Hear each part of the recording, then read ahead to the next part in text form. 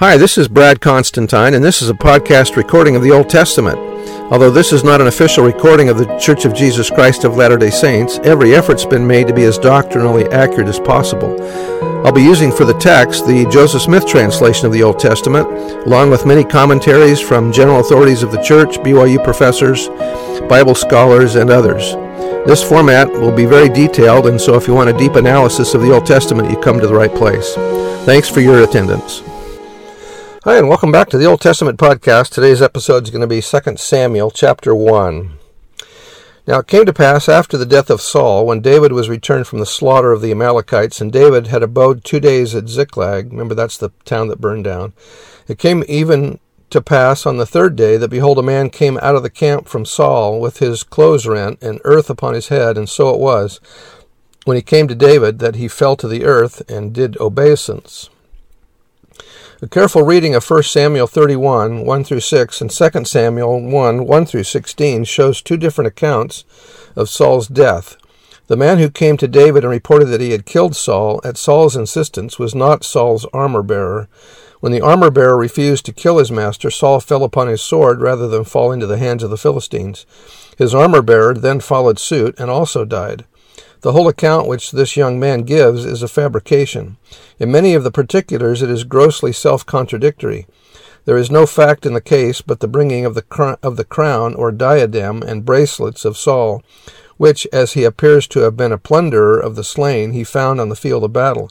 And he brought them to David and told the lie of having dispatched Saul merely to ingratiate himself with David. That was by Clark. That David understood the Amalekites' motives is clear from 2 Samuel 4:10. David's lamentation over the death of Saul was sincere and deep. Instead of being grateful for the death of his most violent enemy, he truly mourned for the tragedy that had befallen Israel. That was out of the Institute Manual. Verse 3. And David said unto him, From whence comest thou? And he said unto him, Out of the camp of Israel, and I escaped. And David said unto him, How went the matter? I pray thee, tell me. And he answered, That the people are fled from the battle, and many of the people also are fallen and dead, and Saul and Jonathan his son are dead also.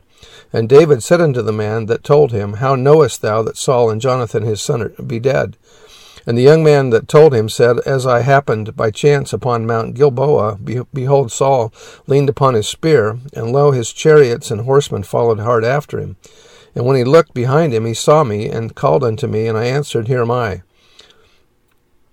And he said unto me, Who art thou? And I answered him, I am an Amalekite. He said unto me again, Stand, I pray thee, upon me, and slay me, for anguish is come upon me, because my life is yet whole in me.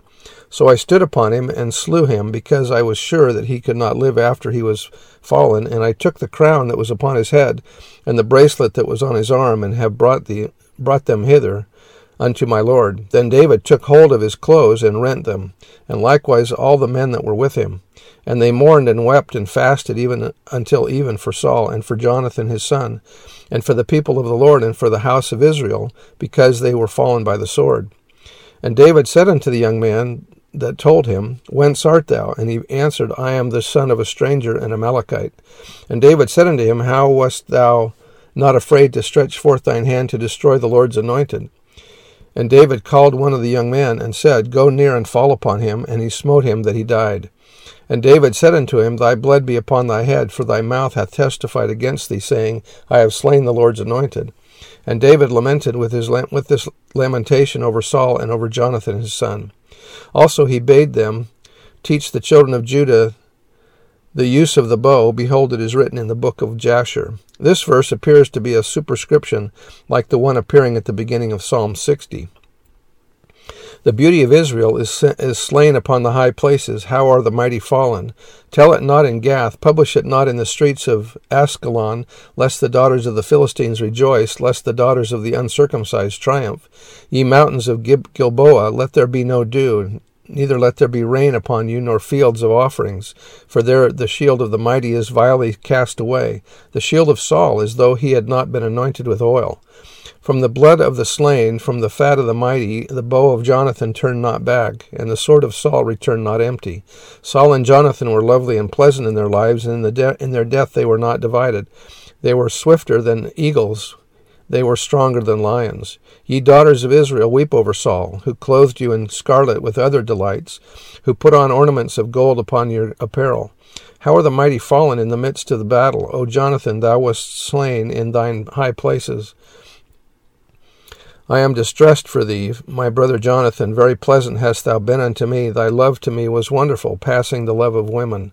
How are the mighty fallen, and the weapons of war perished? That's the end of the chapter. And the death of Saul and Jonathan, very sad tale for Israel. Anyway, that's the end of the chapter. We'll see you next time. Bye.